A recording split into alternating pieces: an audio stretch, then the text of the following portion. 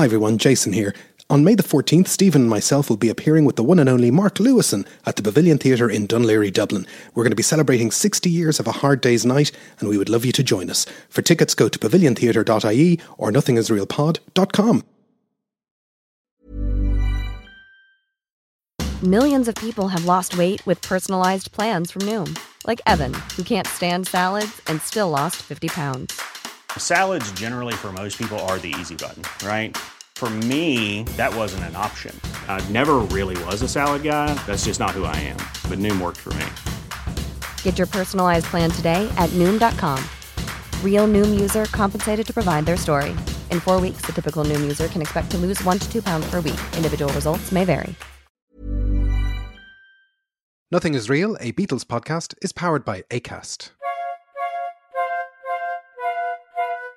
Welcome to Nothing is Real, a podcast about the Beatles. Everybody thinks they know the Beatles, but how much do we really know?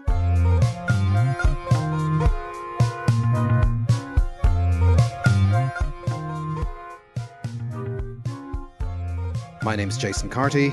My name's Stephen Cockcroft. And we're live on tape from Dublin and Belfast. In December 1964, the Beatles dropped Beatles for Sale, their fourth album in 21 months. In the USA, it never really came out at all. The songs were instead spread across the Beatles 65 and the Beatles 6 albums. And over the years, it's a rare thing for someone to say that it's their favourite Beatles album. However, are the rumours that it's a subpar, nay, the worst Beatles album, even fair? I don't think it's fair. Do you think it's fair, Stephen? No, this is an album that I only came back to quite recently. It's not an album I listen to very much, and I would probably have said, with the exception of Yellow Submarine, it might be my least favourite Beatles album, but listening to it again, I think I'm revising that opinion. Yeah, I think so too. I mean, I've been, before coming in to talk about it today, I've kind of gone back and listened to it again, and it's you kind of wonder, well, where does it get this reputation from that it's not very good?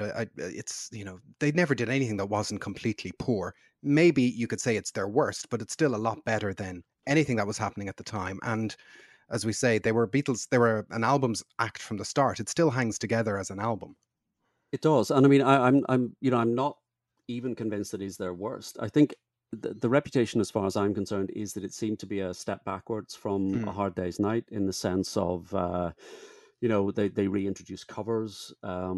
Each album had been a progression to that point, those first three albums, and then suddenly this seemed to be slightly stepping back into the world of covers. Did they not have enough original songs? And certainly I think there was a little bit of a perception of that at the time.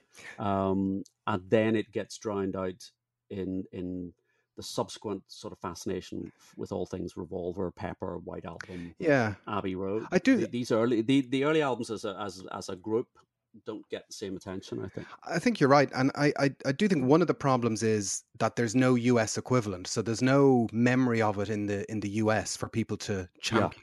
Yeah. So it kind of in that massive market, it disappears. It eventually appears on compact disc in 1987 in the US when the albums are all standardized, but there isn't a generation of kids who grow up rooting for Beatles for Sale, so that's one problem. I think another problem is when I was getting into the Beatles, I was going through Lewison's Studio Sessions book, and that book is quite, I wouldn't say scathing, but it's pretty down on Beatles for Sale. It says, it's a dour album. It's not great. Mr. Moonlight is terrible. Oh, well, another album came along. Don't worry about it. It doesn't, I kind of approached Beatles for Sale when I first got it with the notion that, this is the bad one. And I think that stuck with it for a long time. Yeah, it's like wildlife. It wears its reputation very heavily. I think we could wrap it up there. This is the Beatles. This is the Beatles wildlife. And thank you for joining us this evening. No, I think that's exactly right. There is a sort of consistency in this slightly dismissive tone, and the focus always seems to be, don't they look tired on the cover? And the focus is on the number of, what they've done in the previous 12 months or the previous 10 months, where there's films and there's tours and there's albums and there's singles, and boy, don't they look worn out on the cover. So I think all those things combine. You can certainly project onto Beatles for Sale and say, well, yeah, you can pull out these reasons and say, yes, there are covers and there weren't any on the previous record, and it's, it doesn't match up with some of the other things. But coming back to it in the last couple of weeks, particularly in before recording today, I have totally rethought how I feel about it, and we're going to touch on some of that during the cast today. But what we might do first is look back on 1964, because although without you could do a whole series on the year itself, it might be worth making a couple of pit stops just to get an idea of how busy they were that year, and what their kind of set lists were in their live acts Yeah. at the time. Yeah. So the first pit stop that's probably a good one to make is maybe back in January 1964, and they are in Paris, and they're doing a series of gigs in Paris. And it's at this time that in the States, I Want to Hold Your Hand is slowly, or not slowly, very quickly climbing up the Very charts. quickly, yeah. So what are they up to in Paris? Well, they're actually, I mean, France was pretty slow on the uptake, I think, with Beatlemania. Germany, Sweden, even America. When America fell, it fell hard and it fell very fast. But the French were always slightly resistant, so they're playing 20 days at the Olympia Theatre in Paris, and they're playing 2 or sometimes 3 sets a day. Yeah, it's very strange that this was Epstein's, considering how spread out they were, that they had such a significant, like 3 weeks out of the 52 weeks were spent in Paris in one theater doing these shows. That's quite a significant chunk of time for them. Yeah, and I mean, obviously there is an audience. If you're going to book 20 days, that's 40, 50 shows is what they're playing. Obviously the audience is there, but I don't know whether it was a concerted attempt to break the French market, or that was seen as the sort of foothold into the rest of Europe. It is strange, and I haven't seen any analysis or any explanation as to why the 20 days are block booked in one city at one theater. I mean, short of the Christmas shows, I don't think they've done anything comparable elsewhere. Yeah, that's what they've done. And they came to Paris off the back of the Christmas shows, and they were in Paris from the 16th of January to the 4th of February. And they did a very short set list. So we've got a set list here. It's kind of amusing. 8 songs: From Me to You, Roll Over Beethoven, She Loves You, This Boy, Boys, Ringo, I Want to Hold Your Hand, Twist and Shout, and Long Tall Sally. That's it. 8 songs, in and out. That's their set list. And then back to the hotel. Back to the hotel for tea. And they're in Paris when they find out that they're number 1 in America, and that's the starting pistol for a whole ton of insanity. Yeah, really. Yeah. I think this is sort of physically where they were when that starts. Yeah. And there's a lot of discussion, that was that American trip booked before number 1. If you look at Anthology, you get one of them, George, I think, is saying, oh yeah, we were going to go to America. We were always going to go to America. And I think it's Paul that says, well, we weren't going to go to America until we had a number 1 single. Yeah. So there's but this is where it all starts suddenly to kick in. And you can go back and listen to our season 1 episode about I Want to Hold Your Hand, where we kind of go into those weeks in a little bit of deep detail. So that's snapshot number 1. They're in Paris. They're doing these block of gigs. They find out they're number 1 in America, and there's that picture of them all hitting each other with pillows on the bed when they find out that they're number 1. Snapshot number 2 in Paris. They go through Ed Sullivan. They film A Hard Day's Night, but then the next snapshot is June and their first world tour. Yeah. And this is, again, we talk a lot about how the Beatles kind of were in uncharted territory, that they were, trying to make up the rule book as they went along. So it's kind of striking to see, okay, well, here's a band going around the world. This wasn't really a common thing outside of, you'd get some of your rock and rollers traveling over to England for a series of dates, or, the mainland Europe for a series of dates. But to try and do a 1-month world tour is pretty wild. And this is where the famous tour where at the start Jimmy Nicol gets drafted in. Yes. But yes, you're right. I mean, the history here is they are initially having to work within an existing sort of showbiz setup. So you've got provincial theaters, you've got clubs, you've got whether it's the Star Club in Hamburg, and they're working within that format. Then they're playing in the UK, they're playing in cinemas, they're playing in theaters, but they very quickly outgrow that system. So as you say, there isn't really a roadmap here, and when they turn up in cities on this tour. There's hundreds of thousands of people are turning out just to see them get off the plane or drive to the hotel, and this is unprecedented. The figure that sort of precedes this is Elvis. Yeah. He was eliciting this. He didn't tour. He didn't do world tour. He never left America to tour. So yeah, they're setting out. This is completely uncharted. And territory. And they're going out across Denmark, the Netherlands, Hong Kong, Australia, New Zealand. Later in the year, they go back to the US, but they're doing that chunk of the world. And this is the tour where at the start Jimmy Nicol is there, and at the start of that tour, when they have a few hours to practice with Jimmy Nicol, some of the seeds of Beatles for Sale appear, because that's where we get the first demo of No Reply, the one that turns up on the Beatles anthology. Yes. So again, we touched on this on a previous episode, but they rehearse for one day with Jimmy Nicol. Yeah.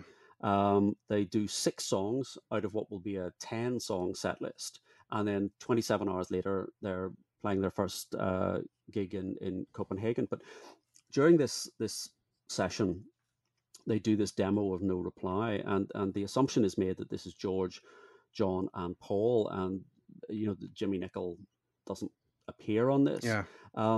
The other song that was recorded, and I only came across this recently, the other song that was recorded at this was You Know What to Do, which is the George Harrison demo. And that's on Anthology 1.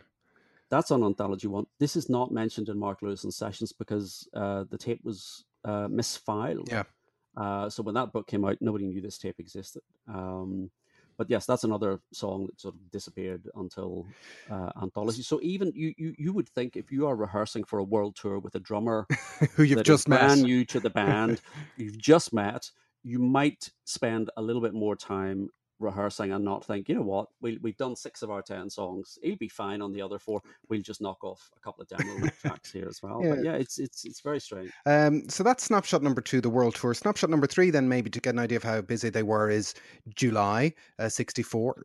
They have their debut film, A Hard Day's Nights. They've managed to squeeze in the making of a film.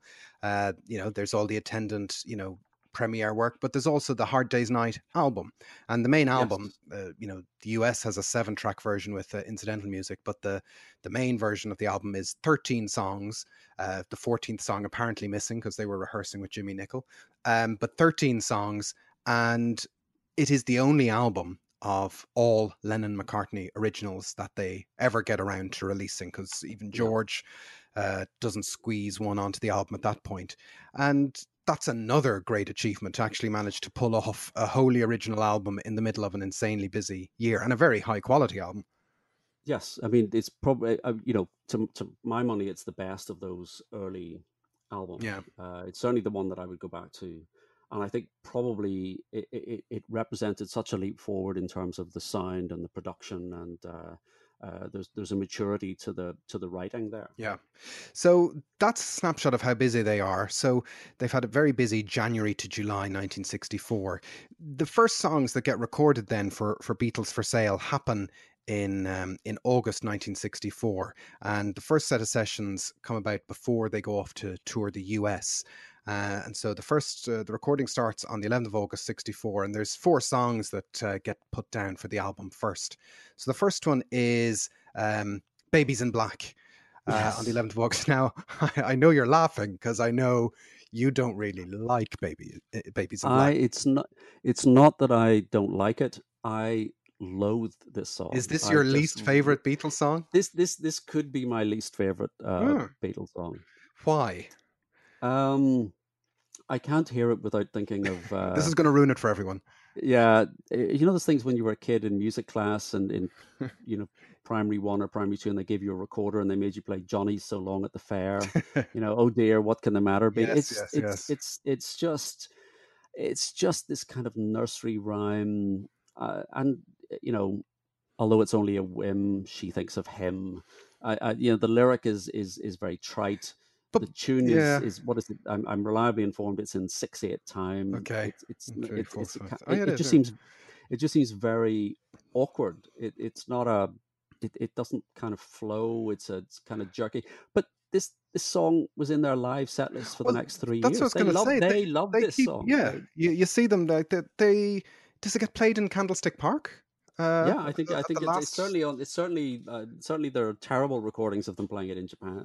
That is true, and it's but it does have one of those great kind of high Paul harmonies that kind of just creates that third Beatle note, that and live. That's a great moment.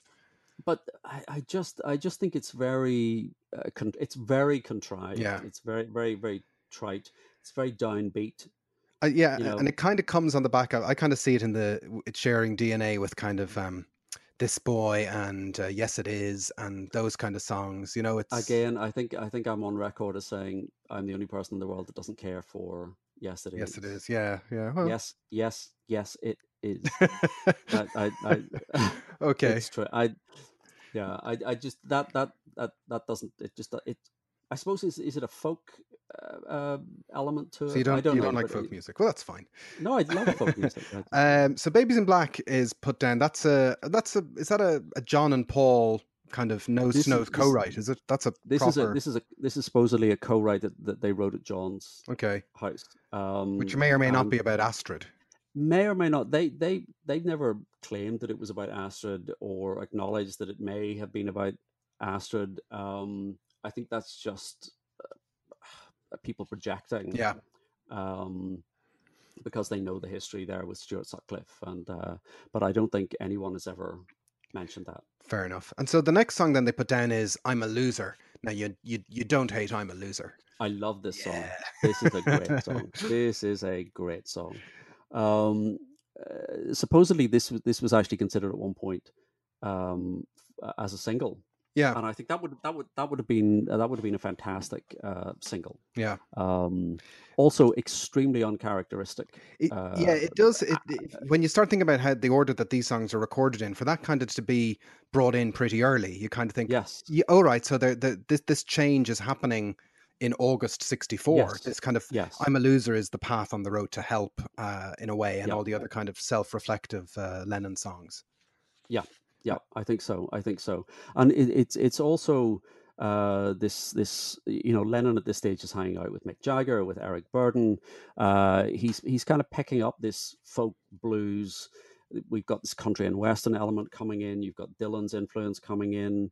All of those things come together, and it's a fantastic vocal performance as well. It really is. I kind of think. Yeah, I mean, it obviously ends up being the second song on the album. Could it have been the opening song on the album? Maybe it's a bit too downbeat. And the running order on this album is very interesting. We maybe touch on that when we get when we get to the big release song. But it is very downbeat.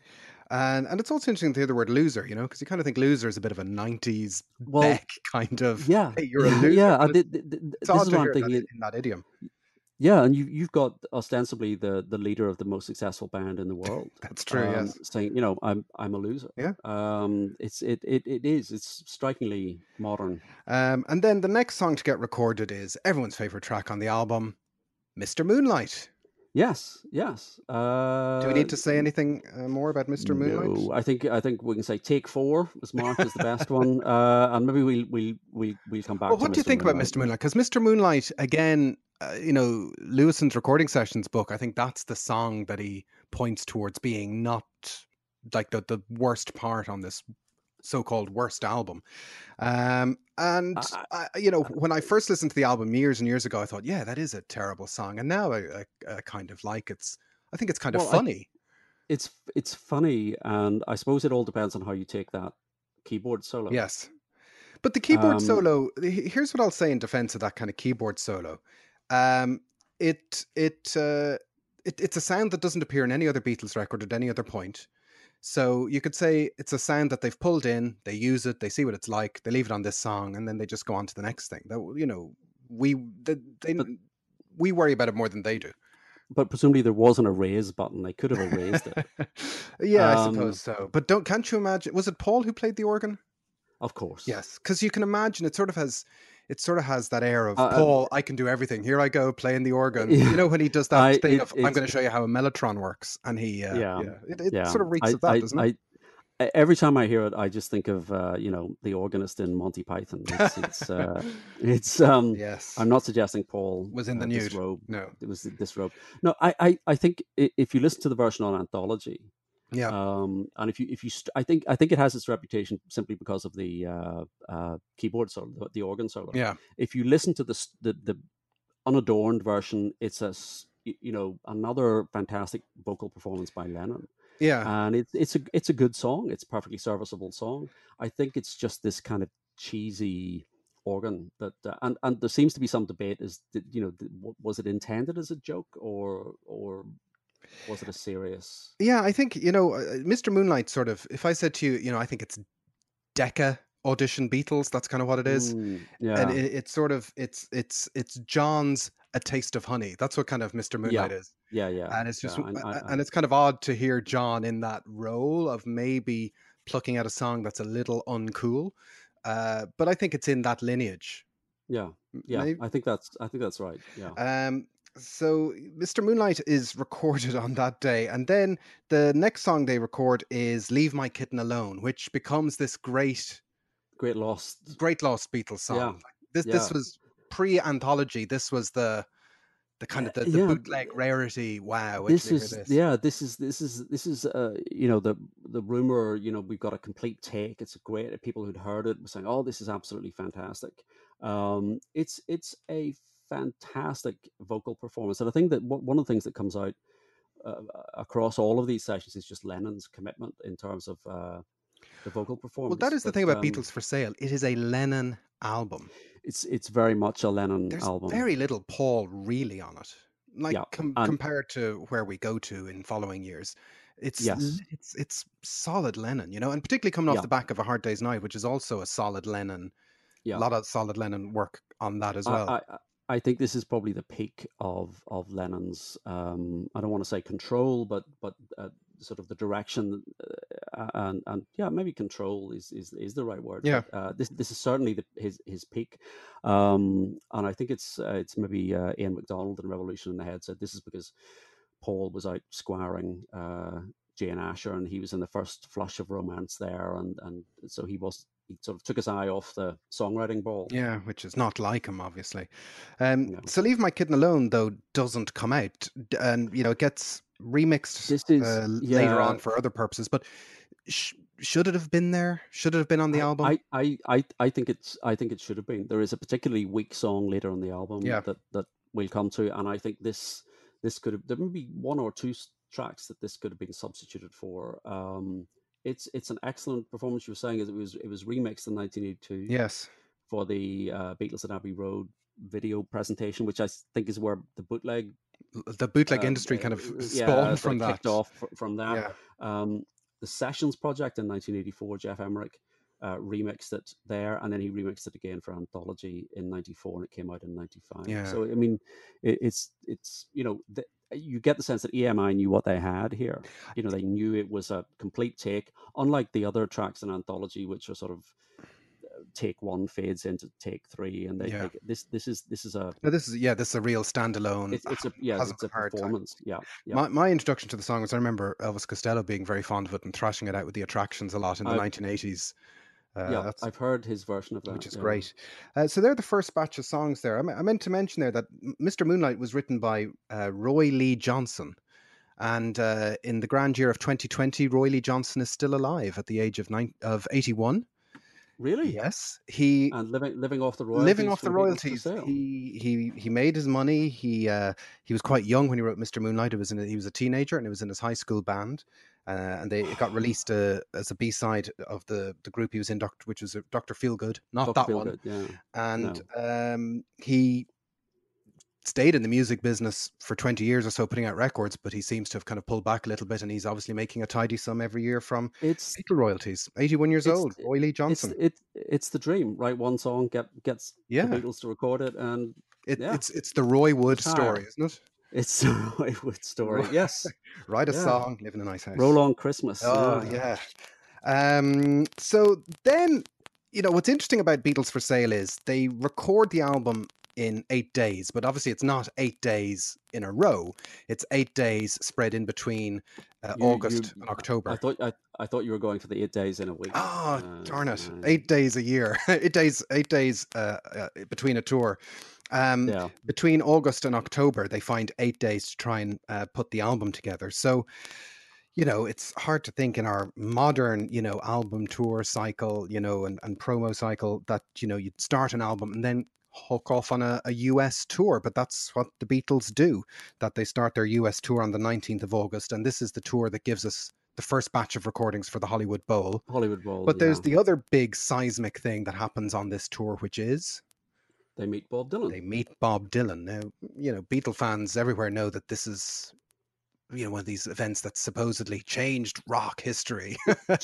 changed everyone. It changed the Beatles. It changed Bob Dylan. It changed the world. It changed you and it changed me. Well, it certainly, probably. Or did it? That's the. It certainly was a good day out, I suppose. It was a good day in, a good night in. This is one of those sort of legendary summits. The Beatles really, I think, George had picked up on freewheeling. Yeah.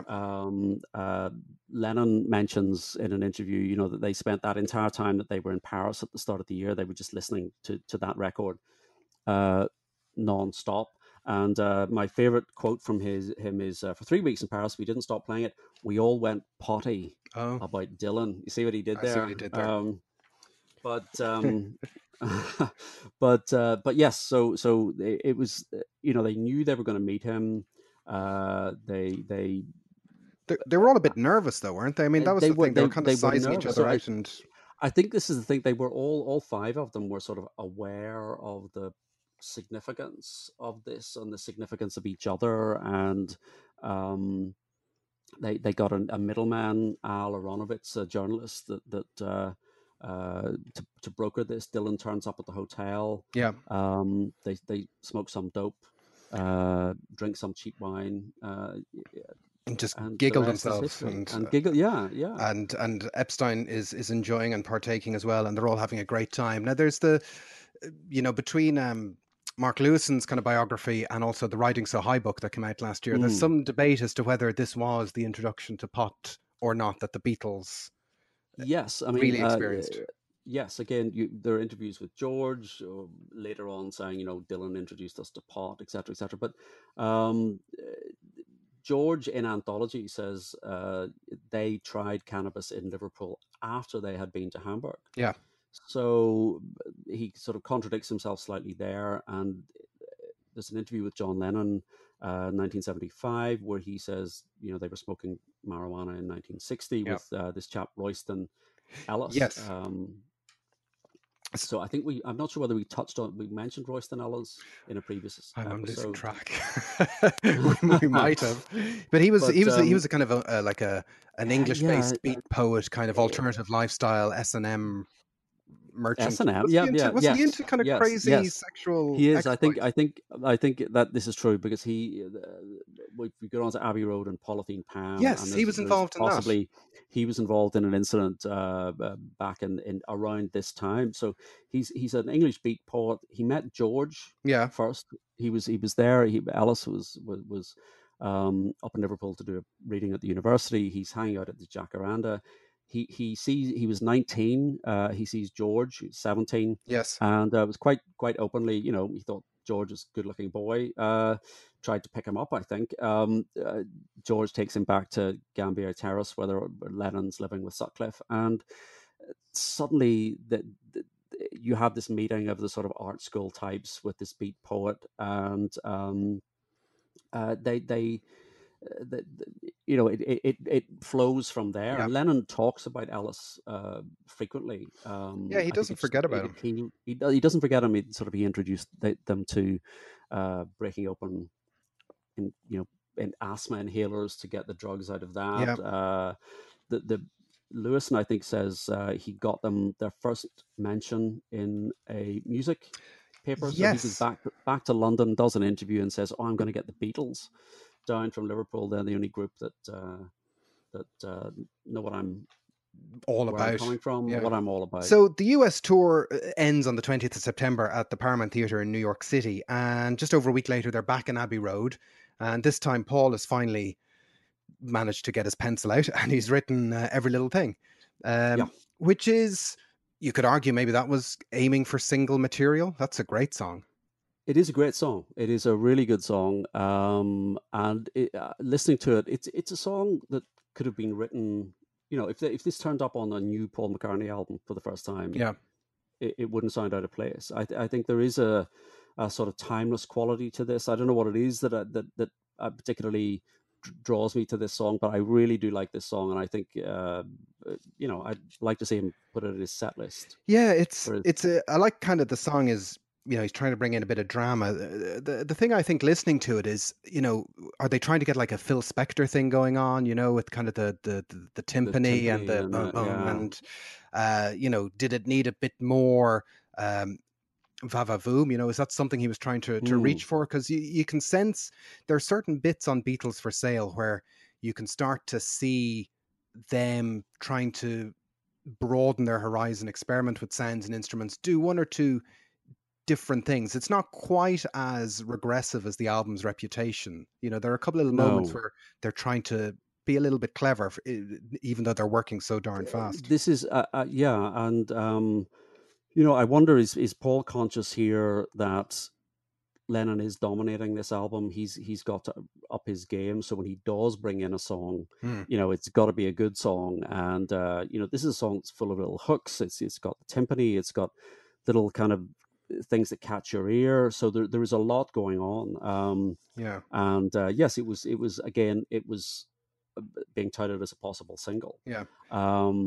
We know that competition exists. Absolutely. To get the A side. Yeah. So that's and then the next thing they record is I Don't Want to Spoil the Party. And I think this is a song, I think generally this is, you could argue it's not a very well-known Beatles song, certainly by the general public. But it is a little gem, isn't it? It is, and it's probably the most country and western sounding thing that they do. And there's a couple of country and western sounds that happen on the album. Like we'll talk about Carl Perkins songs and that in a second. They are. It is a bag that they dip into now and then. And Ringo later on with Act Naturally, and you could argue Don't Pass Me By has got elements of a country song. It's not. It is. I mean, again, it's an element. It's a reflection of sort of things that they would have been listening to as kids, I suppose. Yeah. Again, one of the things that sets them apart from other bands is of their generation is that they are listening to show tunes. They are listening to country and western. They're sort of soaking all of this up. There's kind of an Everly Brothers vibe coming off I Don't Want to Spoil the Party, There is, and the interesting thing to me is that it's primarily sung by John and George, right? With Paul sort of doing the harmonies, but people talk about how well John and Paul's voices blend, but actually in this case, George is taking a more prominent role. Yes, and George does a lovely Carl Perkins style solo on that. His Gretsch Country Gentleman guitar, which falls off the roof in December '65 on tour, gets smashed. So sad. Banjo, yeah. And as if they hadn't done enough work for one day on the 29th of September, they start work on What You're Doing. But that's a first pass, and that's a song that kind of gets benched and redone later on. Yes, they seem to have real trouble with this. Yeah. So they finally, after 7 takes, they sort of nail a rhythm track. But again, they come back. This gives them a lot of trouble. Next day, 30th of September, second day in a row, they put the timpani drums on Every Little Thing. They have a bit of a laugh. They try and do What You're Doing again, and that gets parked. But then they go in for, probably the song that nobody dislikes, which is No Reply, which ends up being the opening track of the album. And as we said, that kind of had begun as a rough demo, so that had been floating around. So they had a rough idea of how they wanted to approach it, but it's still when you actually listen to it, it is meticulously kind of put together. It is, and the arrangement, I think, on the demo broadly survives through. So as you say, they had a pretty good idea of what they were going to do with it. Yeah. And I think I there's a lot of bootlegs around at this session, and this There is a is, yeah. session where Oh, he yeah. said, "Don't slow down for Christ's sake, or I'll give you no more drugs." That's right. And that you think, okay, that's John exhort, keep going if you want your drug supply. And you think, but it seems odd that would be so openly, It is. That's even also the one even where as a they say, joke. I'll let you say well, I won't this. say it. I'll say the abridged version. Been to the toilet, Megan. It's that one, isn't it? That's what the It's same session. well, yeah. If anybody knows who or what Megan. Megan, It sounds very goonish when they say that. it So I wonder it if it's it some does reference to something we don't know. the reference to Megan turns up again in one of in the Christmas Oh single. yeah. They're sort of talking about what they're doing, and you can hear I think it's John is speaking or George is speaking, and somebody in the background is talking about Megan or Megan this or so. Yeah, there's obviously somebody there, but And it's no reply. It's George Martin used to have this notion that the albums should start with an exciting potboiler, and it's not a yes, potboiler to start the album with. It's got a very spaced sound. There's no electric guitar on it, which is the first Lennon song with no yeah, electric guitar.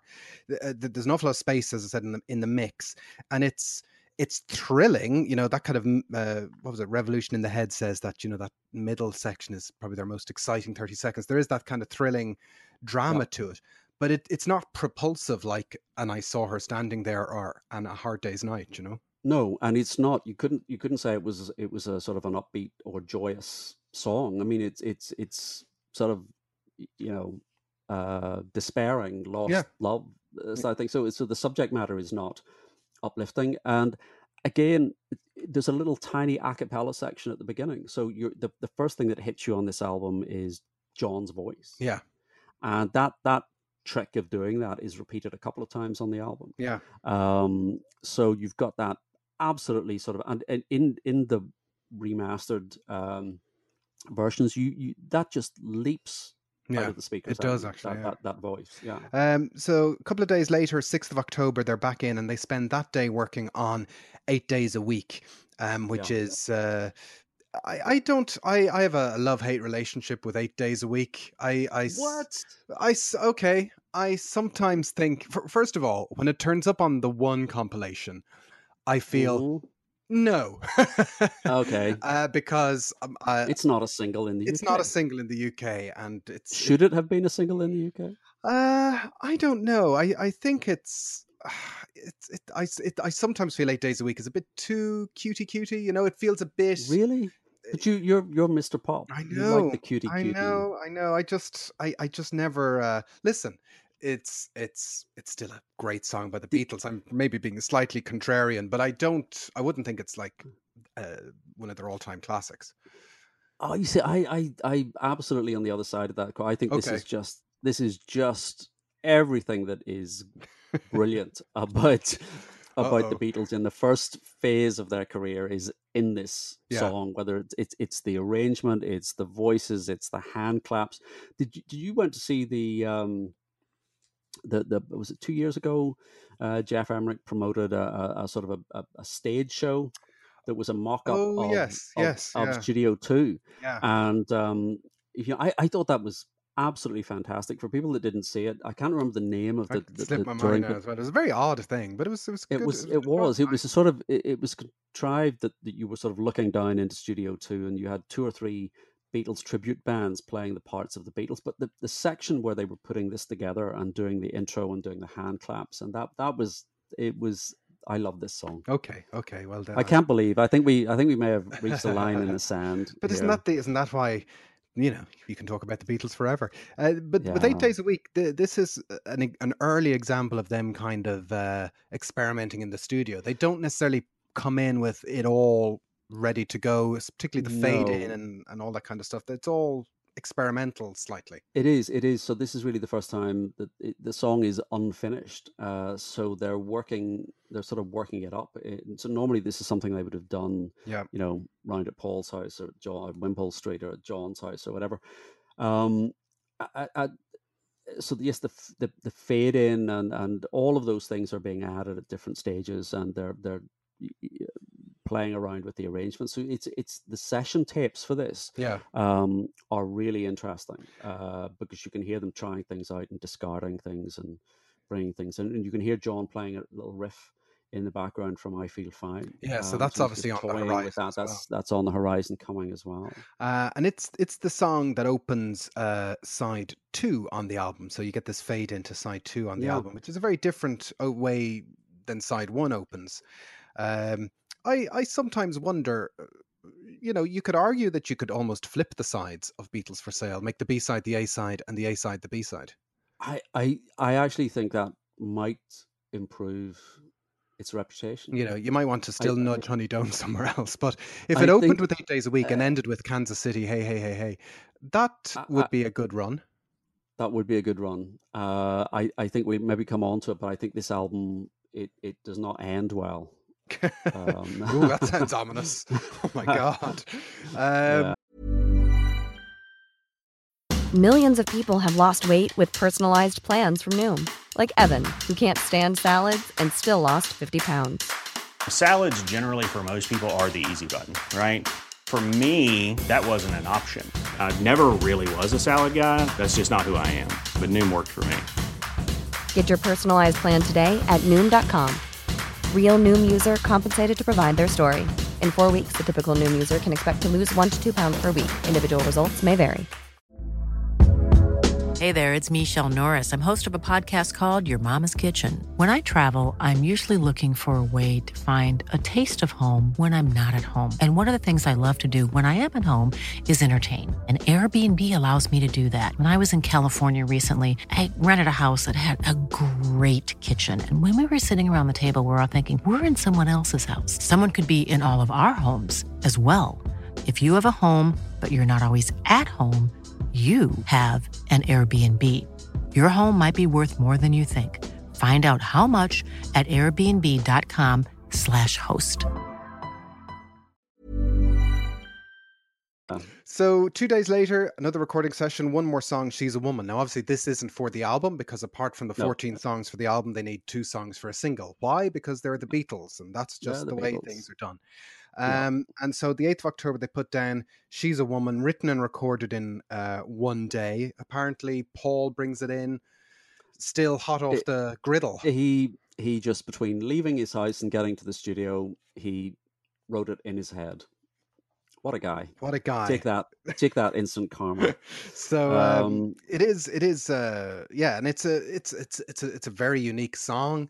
It's he's got a very specific vocal style on it, which is, you don't really get him singing that way a lot, No, this is a song that I've always had a bit of a problem with.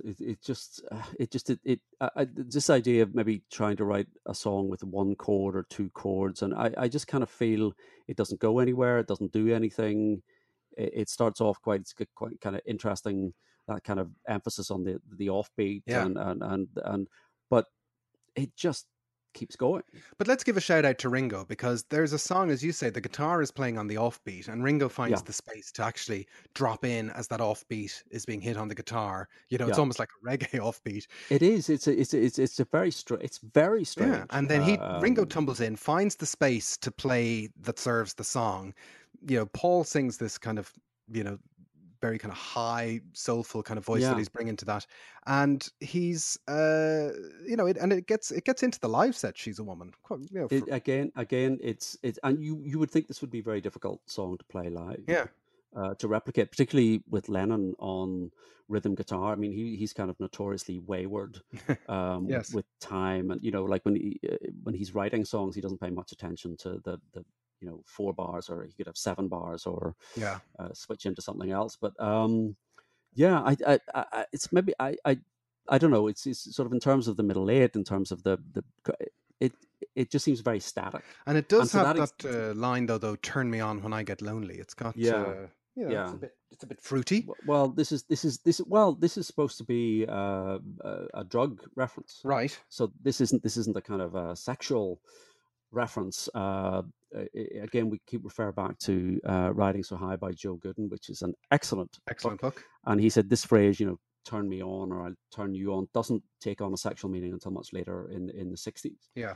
Where it becomes a bit of a cliche. But at this stage, it's a drug reference you turn on by taking And it is drugs. interesting that we have these first set of sessions. They meet Dylan, and then they have the second set of Yeah, sessions, and there's just subtle changes happening. and that it's coming from Paul, Yes. who is always sort of the last to experiment, or the last to Yeah. take the drugs, the last to But so this is, again, that's an interesting aspect of the song. But the whole peasant present, Yeah. Okay. It's not your favorite moment. it's not my favorite moment. They then kick off their 5th UK tour on the 9th of October, and this Yeah. is the tour where they hit Belfast and Dublin, two great places. Yes, And but just look, yeah, look, I'm going to get you're, Belfast twice. Belfast twice. well, they play Belfast the following year, don't they? Yeah, In but no, but 65. Oh, they play Belfast twice on that tour. on Yes. this tour, on this tour. And just looking at the set list, Twist and Shout, Money, Can't Buy Me Love, Things We Said Today, I'm Happy Just to Dance With You, I Should Have Known Better, that's nice, If I Fell, I Want to Be Your Man, Hard Day's Night, and Long Tall Sally. That's kind of a standard set list. That's what they played in Belfast. Yeah, you would be much happier. I think I would be much happier to have that set list than any set list to date. Yeah, it's nice to see, you don't kind of think of I Should Have Known Better as being in their live set. No, and you think these are Hard Day's Night songs, Yeah. are suddenly front and center. And and it's interesting how they kind of slip away over the next 2 years of playing live, Yeah. and they still keep doing, Long Tall Sally and some of the straight, the more Yeah. straightforward rock Yeah, and yeah. roll covers. Like Yeah. the rock and roll covers stay there till the end, which is a curious thing. So what they're now doing, now that they're on tour, is they're trying to squeeze in album Yes. sessions on rare days off. So they'll be at some end of the country, and they'll be barreling back down to Abbey Road. So the next day they get free is the 18th of October, and they go into Abbey Road and they do an outro piece for 8 days a week, and then they hit into Kansas City, Hey Hey Hey Hey, Yeah. which is great. It's a great, just straight ahead Paul doing what he does best, which is his, yeah. And then they go into Mr. Moonlight, and they do kind of another kind of take through on Mr. Moonlight. Too good to leave alone. Too good not to do it twice. It is interesting that they're putting Leave My Kitten Alone. They've kind of forgotten. You wonder, are they just moving so fast that they're losing track of what they have? Well, what is I mean, you kind of think of bands today. I remember reading a thing. When Radiohead were putting together OK Computer, which is in 1997, they had copious amounts of mini discs because that was the technology at the time. And they were trying to resequence the album on mini disc, and they were kind of going crazy trying to figure out. They were demoing on mini disc, and mini disc was the thing. When the Beatles do a day in Abbey Road and then they're playing gigs for a week, they don't really have a context to listen back to the music. They don't have a personal stereo to stick it on, or at best they might have acetates and a portable record player at best. Yeah, but I mean, you were saying about one day. I mean, but they're on the 16th of October they're in Hull. Yeah. 18th of October they're in Abbey Road. The 19th they're in Edinburgh. So they have to sort of barrel back up the road.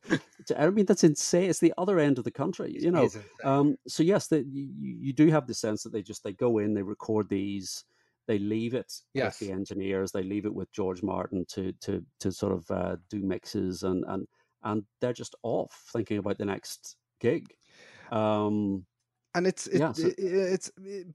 what's odd about when you look at these sessions is they're kind of doing, rough and ready songs that they're kind of thrown at the wall. They're doing stuff like, as we said, the aforementioned Mr. Moonlight, and then they go straight from trying to remake Mr. Moonlight into doing I Feel Fine. I Feel Fine. How sublime is I Feel Fine?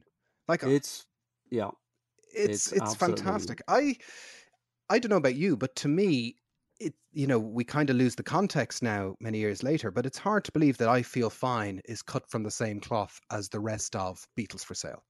It doesn't sound the same. No. It's it sounds, you can hear this sound moving towards what we get on not even sort of Ticket to Ride, but Day Tripper and Rubber Soul. You can hear the sound. They're sort of reaching for that, I think, with this song. Yeah, and it's like I Feel Fine eventually wins to become a single, and I guess it's recorded knowing it's going to be the single.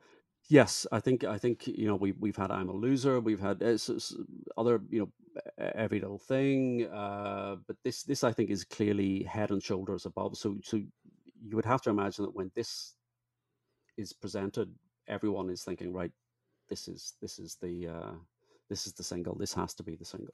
And an interesting fact, Stephen, did you know that Paul invented feedback for this single, and that subsequently invented everything Jimi Hendrix did? That's one of my favorite parts of Anthology is when they're all sitting around, I think in Friar Park, and in the studio, and they're talking about this, about inventing John leaning his guitar up and blah blah blah, and Paul goes, yeah, and we did it before, and Jimi Hendrix. So I'm doing Paul impressions now. He's actually claiming, and you can just see George and Ringo laughing, just having a laugh at them. But it's having a laugh. But again, nice try. You pick apart the bits of "I Feel Fine," so the feedback, which is a very intentional kind of recorded moment at the start of the song. Yes. The riff kind of has a tightness and a clarity to it. Again, Ringo comes in right, it picks the right space to just sort of tumble into the song, and he's doing these incredible ride cymbal fills. His drumming on this is incredible. Yeah, it's a kind of slightly Latin feel. It does. His drumming is superb on this. Yeah, you can go off to YouTube and listen to just the drums from "I Feel Fine." They're embarrassingly, when you think about how compact Ringo's kit is. I'm not a drummer per se, but he's basically got a very straightforward kit. Yeah. And you kind of listen to the drums on their own from "I Feel Fine." It's ridiculous. He makes it look so easy. But you're right. "I Feel Fine" sort of does have this feeling. I think "I'm a Loser" has it too. You kind of think, well, what songs here could have appeared on the Help album, or maybe Rubber Soul? And I think "I Feel Fine," "I'm a Loser" maybe could have gone over there, whereas something like "Kansas City," I think could have been on with the Beatles. It's interesting to see which songs get pulled one way and which songs get pulled another way. But "I Feel Fine" is getting earmarked for a single, and that's only recorded on the 18th of October. They are cutting it fine in order to try and get this out for Christmas. They just seem to do this time around this period, this kind of 63, 64, 65. They're constantly just pushing against deadline. Yes. So next up, this is a busy day. They do "I Follow the Sun," which is a very old song from Paul. So again, Paul not really present. He's pulling out a song that is, Cavern Club pre-fame type song. Pete Best talks about Paul playing this in Germany in the Kaiserkeller on the piano. Yeah. It's a very pretty song. Yeah. It's very straightforward, and I never really thought too much about the lyric to this song, but actually when I was researching this, it was saying, well, the singer here is leaving. And one day you'll know I was the one. Yeah. And they're saying, it's very Paul. It's you didn't know you had a good thing here, and don't underestimate Paul. One day you'll be sorry. But yet it's an odd lyric to be dressed up. At first listen, I think you just think this is a very straightforward. But it is one of those songs that like he has come back to it. It's on his Amoeba Gig live album, and he plays it there. Yeah, but it's again, it's a kind of perfect Paul song. It's a little kind of simple, straightforward. It's like a melody that you imagine must always have existed. Yeah. But it didn't. It just, he kind of plucked it out of the air, but it's very, very sweet song, and I don't think it is overly sweet. Sometimes Paul's ballads can be a little bit sweet, a little bit sickly sweet, but I think this is a lovely song. It is nice that it is short, that it doesn't outstay its welcome. It's a great song. And then next up to the mic is Mr. George Harrison, who records "Everybody's Trying to Be My Baby," which is a Carl Perkins song, the first of two Carl Perkins songs that makes the album. And the Beatles loved Carl Perkins. George particularly. George in particular, yeah. I mean, George's rockabilly credentials are pretty well established. This is a very odd song again, in that, I quite like the song, but it's the song that they used to finish the album, and there's just, in that position, I think it's not satisfactory. You may have noticed over the years, I'm quite fond of George, and I have noticed from time to time. But I think this song, this is where you coming back to your point about if we flipped, the two sides. I think this would be better to close side one rather than it can't compete with Twist and Shout or Money, or it's not in the same. And it has a the same league. very retro sound to it. This kind of slap back, They Elvis-y sound. Yes, so there's a lot of tape echo, Yeah. and particularly on the vocal. Yeah. But the guitar part is leaking into the vocal mic, so then the guitar picks up this tape echo as well. Yes. Supposedly this is done in one take, although Ian McDonald says, you can hear a tambourine overdubbed, and that must be Lennon. Yeah.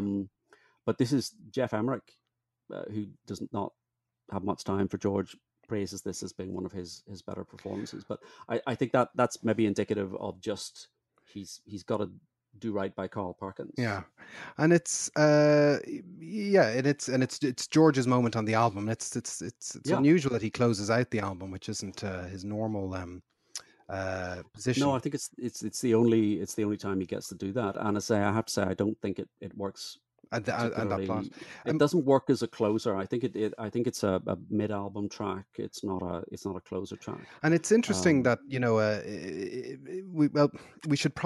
we can't underestimate the importance of Carl Perkins to the Beatles. He's in their lives for years afterwards. Yes. So this is George, whenever they were touring with Johnny Gentle in May 1960, and they all adopted Paul Ramone, and he was Carl Harrison, so he's paying homage to him. This rockabilly style. He and Ringo particularly enamored of that sort of country and western rockabilly song.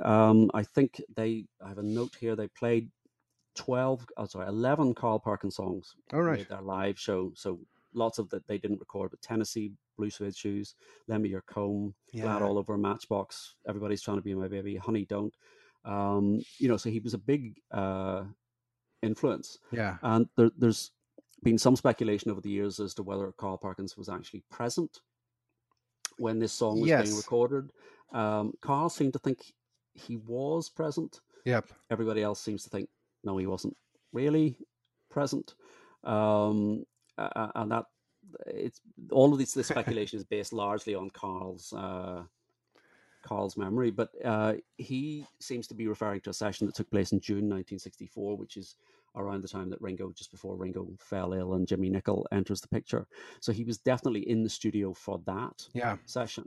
And I think he's just confusing the two sessions. And it's a very busy session because we're still on the 18th of October and they're still not finished. The next thing, like George is obviously able to knock out Everybody's Trying to Be My Baby because it's been in their live set forever. And then the next thing they knock out is John steps forward to do Rock and Roll Music. Yeah. And that gets put down pretty quickly. Again, this is supposedly a single take with George Martin on piano. Mm-hmm. Or maybe not. No one or maybe seems... maybe two or three people playing the piano. Two or three people, and Derek Taylor on the sleeve notes refers to it as being George Martin, Paul, and John. Yeah, all crowded around one piano. Mark Lewison says no, single take George Martin on piano. According to Geoff Emerick, Paul played the piano and George Harrison was playing bass. So it's, the piano was excellent, and you've got to kind of think, is it more, who was the better rock and roll piano player, George Martin or Paul McCartney? Your money would be on Paul. I think. And then it's actually Chuck Berry's birthday. It's recorded on his was it 38th birthday? 38th birthday. He was 38. So old. So old. I like Rock and Roll Music. I think it's a good cover. It stays in the live set as well. And then they record another. So it's interesting. We have George who records a Carl Perkins song. We've got John who records a Chuck Berry song. And then next up to the mic, we have Paul McCartney recording a Buddy Holly song. Yeah. And so they record Words of Love. And it's the only Buddy Holly song that the Beatles recorded. And considering, how much he gave to the band, it's a wonder that there isn't more Beatle Buddy Holly. I suppose we've got That'll Be the Day on the anthology as well. Yeah. Yes, this is interesting because who's singing it? Well, I've always thought it's just John and Paul, a close John and Paul. Yeah, but Revolution in the Head says no, it's George. It's John and George. This is going to be like a who did the As in A Day in the Life. Well, we're going to have to get people to. Yes, we've had that vote, and that was people were pulling each other apart. Yeah. But that's all on one day. I mean, that's an extraordinary day's work where they record 8 days a week. Kansas City, Mr. Moonlight, I Feel Fine, I Follow the Sun, Everybody's Trying to Be My Baby, Rock and Roll Music, and Words of Love. 1 day's work. 1 day's work. And then they are back on the road again. They go up to Edinburgh, Dundee, and back in London, they're kind of mixing and starting to put the album together. The glamour of the road, yeah. But there is still some recording because the album is not finished, and there's 1 day of recording left, which is the 26th of October.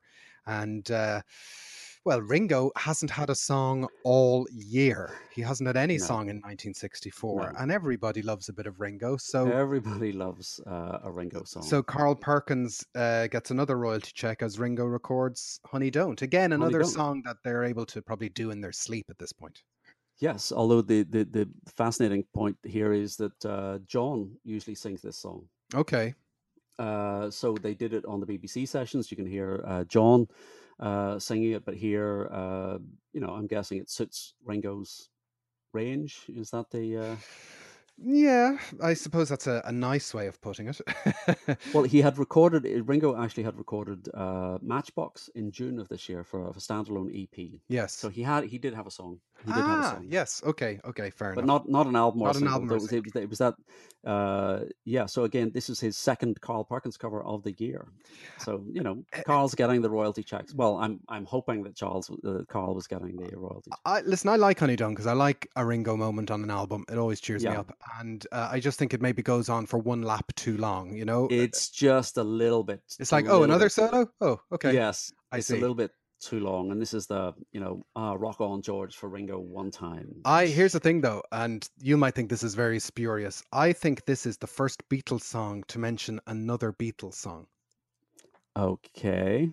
Because in the middle of it, Ringo says, I feel fine. Very good.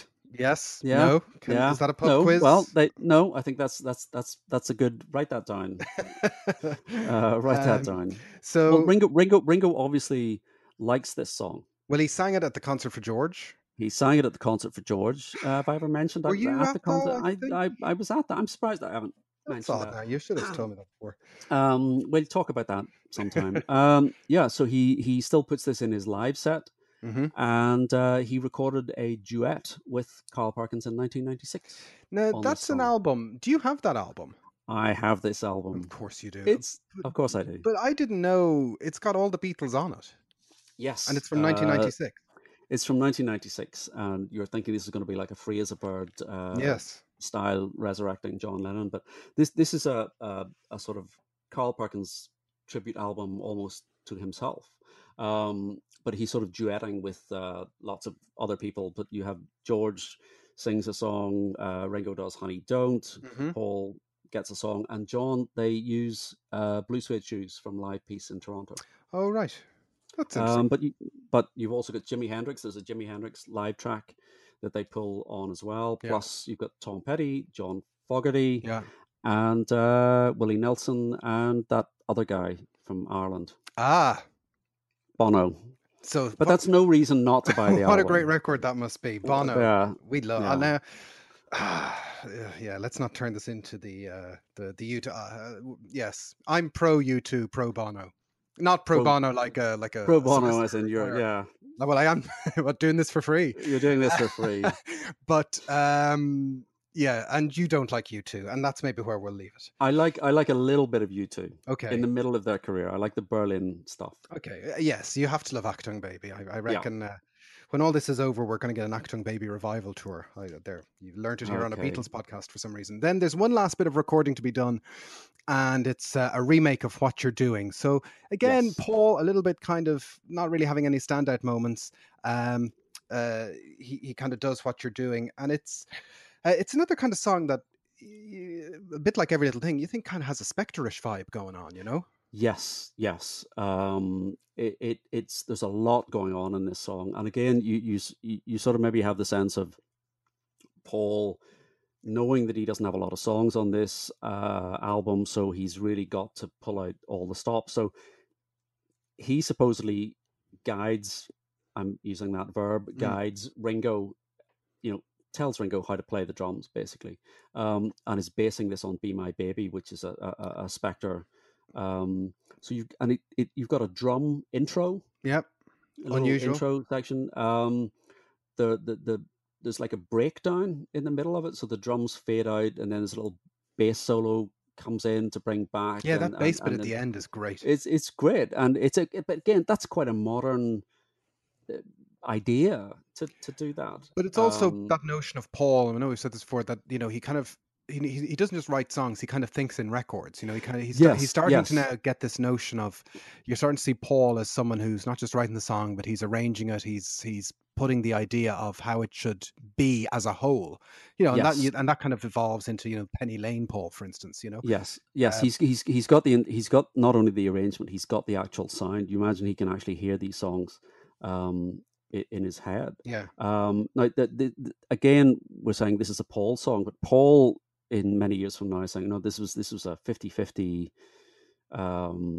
co-write. Yeah, it's interesting. And then, again, this is another song that I think if it was on the new Paul McCartney album, it would fit right in.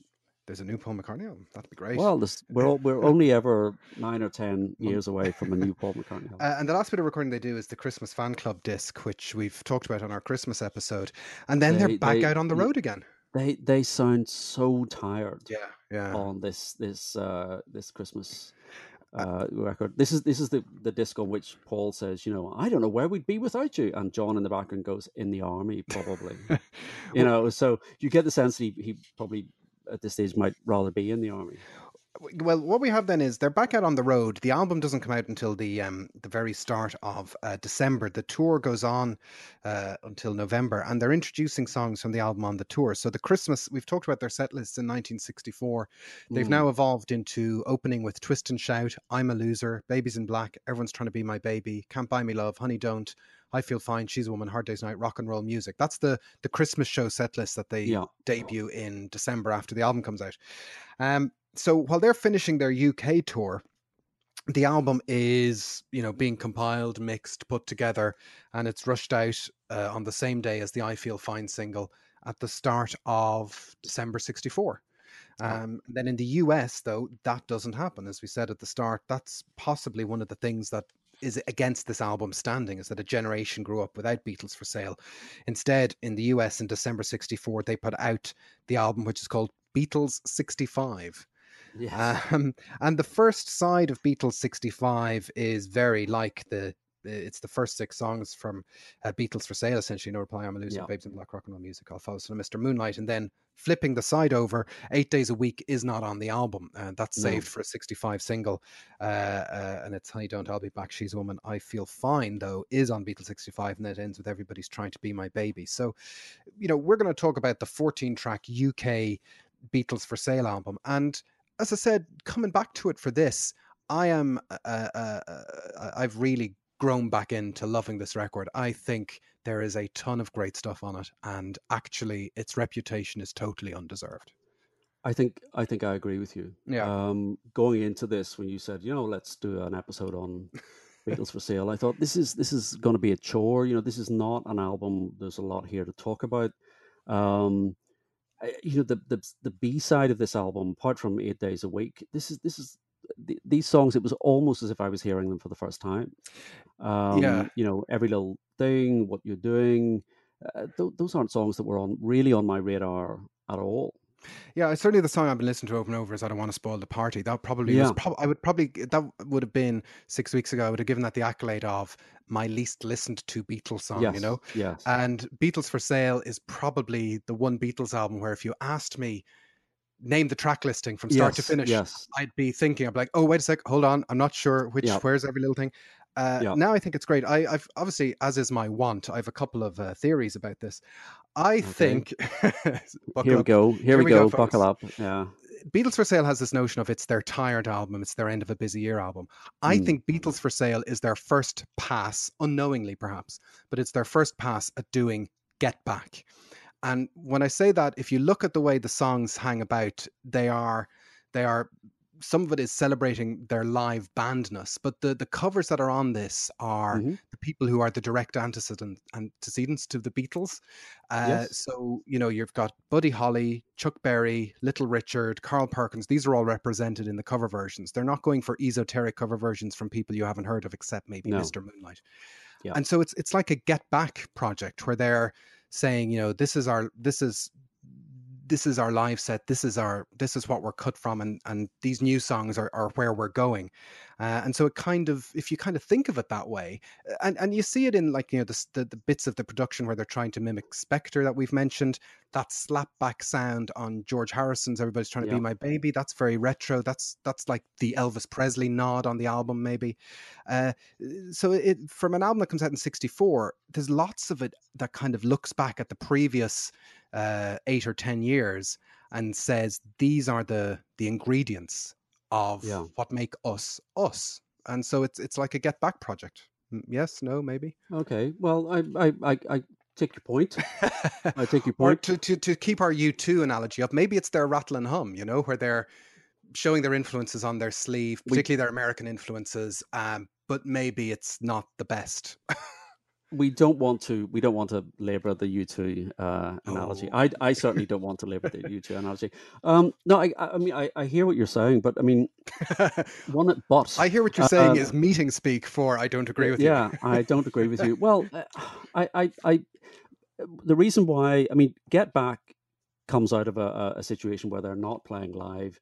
They're trying to rediscover that sort of spark. Here, it's almost the opposite. They're just way down with touring commitments, where they're in Abbey Road on one day, they're then driving, getting back up to Edinburgh the next day. They can't get off that live. There certainly isn't a big picture notion with them yet of this is an album and we need to, tie up the title, the picture, the songs, the originals.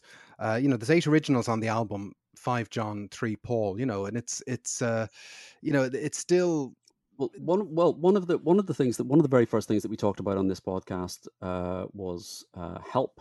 Yes. And we talked about Help being a sort of I think we came to the conclusion it was a sort of transition album. You've got that sort of Dizzy Miss Lizzy cover. You've got this sort of grasping at something with the likes of Ticket to Ride. There's a modern sound. There's shifting sound, and I was very sort of locked into this idea that Help is that transition album. Yeah. But I actually think my theory would be that you need to take Beatles for Sale and Help together. Yeah, and they're actually much more similar than I had thought. That you've got something like I Feel Fine, which we've said is a really modern sounding track. It's different from what's happening elsewhere on Beatles for Sale, but what you're doing is also different from what's happening, because you've got that Spectre thing, you've got a studio sound, yes. you've things like No Reply, I'm a Loser. The original songs here, not I'll Follow the Sun, which is just a throwback, but the songs which are being written in 1964 for this album are reaching forward past Help, to Rubber Soul. And I think if you treat Beatles for Sale and Help as a block. But do you know what is striking though is that Beatles for Sale and I Feel Fine come out at the start of December 1964, and the next time a consumer drops a needle on a new Beatles record, the sound that they get is Ticket to Ride.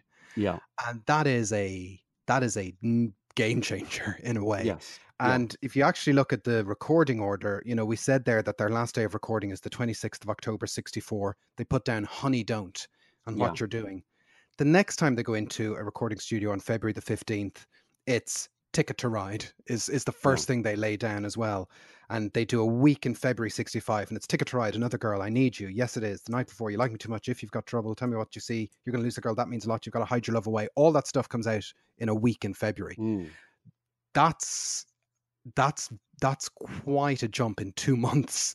It is, but what you're doing is, Like the do you not song, think what you're doing? Oh, what you're doing. I thought you were going to do you tell not me think what I'm what doing. yeah, but do you not think what you're doing fits into what they will be doing in 2 months' I think they time? do. I think you're right. I think what you're doing, I'm a loser, Let's and I stop feel there. You fine. just stop. Just stop. You're right, Stephen. You're right. That's it. Just That's stop the end of the there. thing. But I know, No, yes, I you're think, right. if we leave Honey Don't to one side, Yeah, on the basis that that's we've got to get a song for Ringo, yeah, and we, Rockabilly, we'll give him that.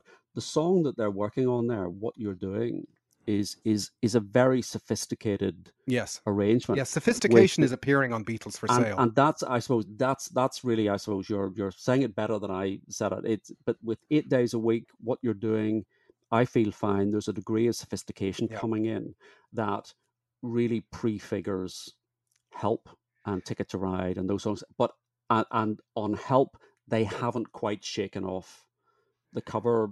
They haven't quite got rid of the Act Naturally and Dizzy Miss Lizzy, and so I think this sort of bleeds into it. The very best songs, and I would count Paul's What You're Doing, just in terms of the sophistication of the arrangement and the just everything about that song is amazing. But yet, it's not a song I'm particularly familiar with because it's just stuck at the back of this album you're told not to like. Yeah, and so let's talk physically about the album because it comes out in '64, goes straight to number one. It knocks A Hard Day's Night off the number one album spot in the UK. I've got a copy of the album in front of me right here, and what you kind of forget is it's a gatefold. It's a very attractive kind of album sleeve. So I don't think, when you see it in album style, my CD of Beatles for Sale, which is how I first got the album in the late 80s, is... We're seeing all the formats. All the formats here. It's kind of unloved. I think it was one of the last Beatles albums I picked up. But you see that big picture on the album. It's a great cover. You realize that it's a gatefold and it's got quite an artsy collage going on inside. It's got those great Derek Taylor notes.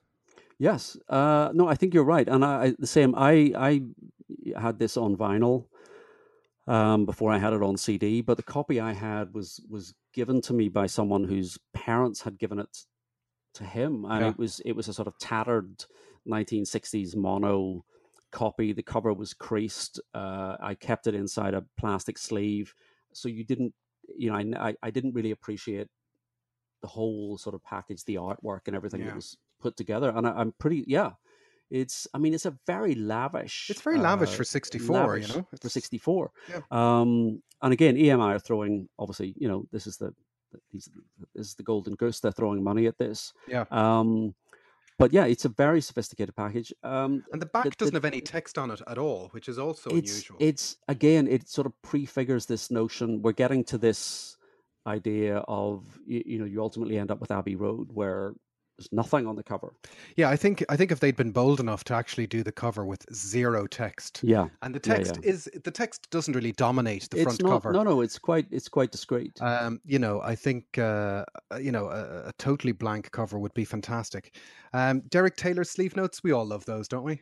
These are absolutely brilliant sleeve notes, and it's Derek Taylor, a master of hyperbole.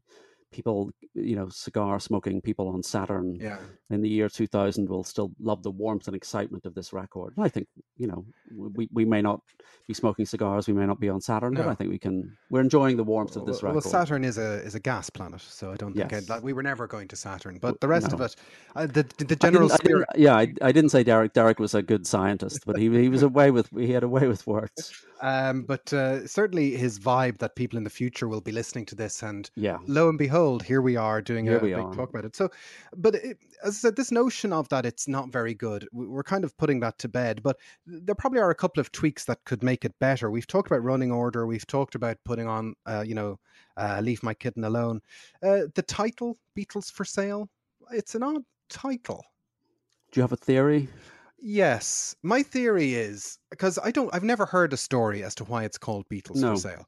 No. And I've heard people talk about, Beatles for Sale is the Beatles album where the Beatles just made albums like other people made albums with some new songs and some old songs and they just rushed it out. But Beatles for Sale, my theory is that they were trying to come up with an album title and it was their fourth album and they might have gone from Beatles 4. Yeah. And Beatles 4 was maybe, we call it Beatles 4. Hey, why not call it Beatles for Sale? That's my theory. Okay. That's not just that they thought of themselves as being reduced to a commodity? Well, I think the title does. That was my assumption. I think you're probably right, but I think the title adds to the notion that this is an album of jaded people. Beatles for Sale does sound a bit cynical, and we don't like cynical Beatles. They're not really known for being cynical in the way that, you know, people can be, if that makes sense. Yeah, no, I agree with you. I mean, I think the big shift here is if you look at that running order. Yeah. So you open with No Reply. Yeah. I'm a Loser. Yeah. Babies in Black. Those are three downers and three Lennon vocals. Yeah. Rock and Roll Music is the up tempo. Again, 4 Lennon songs in a row. Yeah. I'll Follow the Sun, Mr. Moonlight. Yeah. Kansas City. Yeah. That's you know, that's not a Beatlemania toe tapping, up tempo, uplifting running order. Yeah. 8 Days a Week on the B-side, good opening to the B-side. I think you're right. It would have made a good opener to the album. Yeah. Words of Love. Honey Don't is a bit of a... The sleeve for Words of Love, by the way, says John and Paul quite clearly. I know that's well, I would always have said John and Paul, but I noticed that Ian MacDonald was crediting that to George. So okay, then Honey Don't, yeah. Every Little Thing. Yeah. Don't Want to Spoil the Party. What You're Doing, which I think is probably my favorite song. It's lost there. It's completely lost at the back end of the album. Completely lost. But it's the most sophisticated thing they've done. It's a great Paul track. Yeah. It's a great studio track. And then you get Everybody's Trying to Be My Baby, which is a little sort of ho hum. It's fine, but it's not a satisfactory closer. Well, you know, if we're tweaking it and we're talking about, you know, what's wrong or what could be done, you know, from a box set point of view, I would like a little bit of sonic tweaking on this. Some of the vocals sound a little bit far back. I think some Abbey Road trickery could really make you rethink this album a little bit. I know there's probably not an awful lot in the vaults that could be added to it, and we've had Leave My Kitten Alone. I think what you've got are a lot of session tapes. You know, there's a lot of bootlegs out there of Beatles for Sale. Yeah, you could do a Bob Dylan complete Beatles for Sale sessions. That would be fun. Yeah, I don't know. Do we want 5 takes of Honey Don't? Yeah, we do actually. Okay. Okay. We buy that. We'd buy that. But at the end of the day, just, you know, looking at Derek Taylor's notes here, he says, you know, here it is then. It definitely says John, Paul, George and Ringo, full of everything which made the 4 the biggest attraction the world has ever known. Like, he's writing that the year it happens. Yeah. Full of raw John and melodic Paul, a number from George, and a bonus from Ringo. For those who like to know what plots, the details are along each title. But, you know, even then it's like raucous John, melodic Paul, George and Ringo are here too. Yeah. They're totally codified. Yes, we're absolutely, they're locked into that image. So have we made a case for Beatles for Sale? I think there's a fantastic case for this fantastic album. I now want to run off and listen to it again. I think you're absolutely right, and maybe it's because it's not an album with which we are overly familiar. Yes, it's the Beatles album that we've kind of forgotten about. Every Beatles album has some kind of superlative attached to it. Yes. And this is the underestimated one, or the most forgotten one, or the most neglected one, you know? So I think you're particularly the songs on the second side. Yeah. So I think, let's get, everybody needs to get out, you know, listen to this album again. Yeah. I think it's ridiculous to say that any aspect of what the Beatles have done is undiscovered, but it's time to be rediscovered. It is, yes, it is to be rediscovered. And I think it's possible that there's people out there who, you know, there might be 1 or 2 gaps in their collection, and chances are the gaps are Beatles for Sale, you know, that it's not going to be Sgt. Pepper or the White Album. No, it's going to be Beatles for Sale. And if you've left it, you know, on the shop shelves, you know, go listen to Beatles for Sale. If you haven't listened to it for a while, go listen for Sale. We've said it time and again. Our number one raison d'etre on this show is just to send you back to the records and go, yeah, they were the best. And, you know, Beatles for Sale is as good as any of it. It's part of the story. And, you know, don't let people put it down. Yeah. I agree. All right. So listen. Everything that you said. So look, Beatles for Sale. Hopefully we'll send you back listening to that. What do you think? Let us know in all the usual places. We're happy to get involved. We're on Twitter at BeatlesPod. We are also on Facebook in the Facebook group. Stephen will let you in. We occasionally put stuff up on Instagram these days. And, wherever you download or listen to us, we appreciate any nice reviews that you can leave behind for us on our behalf. But go off and listen to Beatles for Sale. It's great. While you're all off rediscovering Beatles for Sale, we will be taking a short break. This has been the last episode of season 2. We'd like to thank everybody for their support, for the very kind comments and reviews and feedback, and just generally engaging across Facebook and Twitter. We really do appreciate all of your input. We're hoping to come back in early October with season 3. And if you have suggestions for areas or aspects of the Beatles story that you'd like us to cover, do get in touch. But for Nothing Is Real, this time I'm Jason Carty. I'm Stephen Cockcroft. And this has been Nothing Is Real. Thanks for listening, folks. Nothing Is Real is powered by Acast.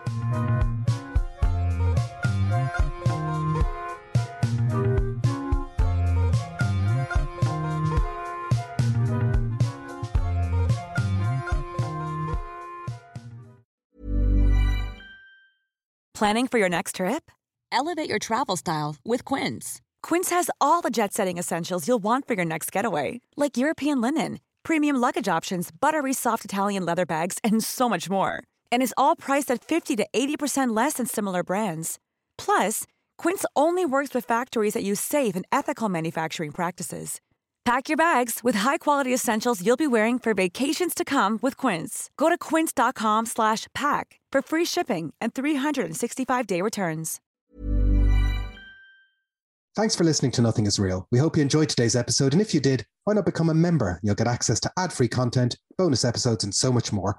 Follow the link in the show notes, sign up on Acast Plus, or visit our website, nothingisrealpod.com.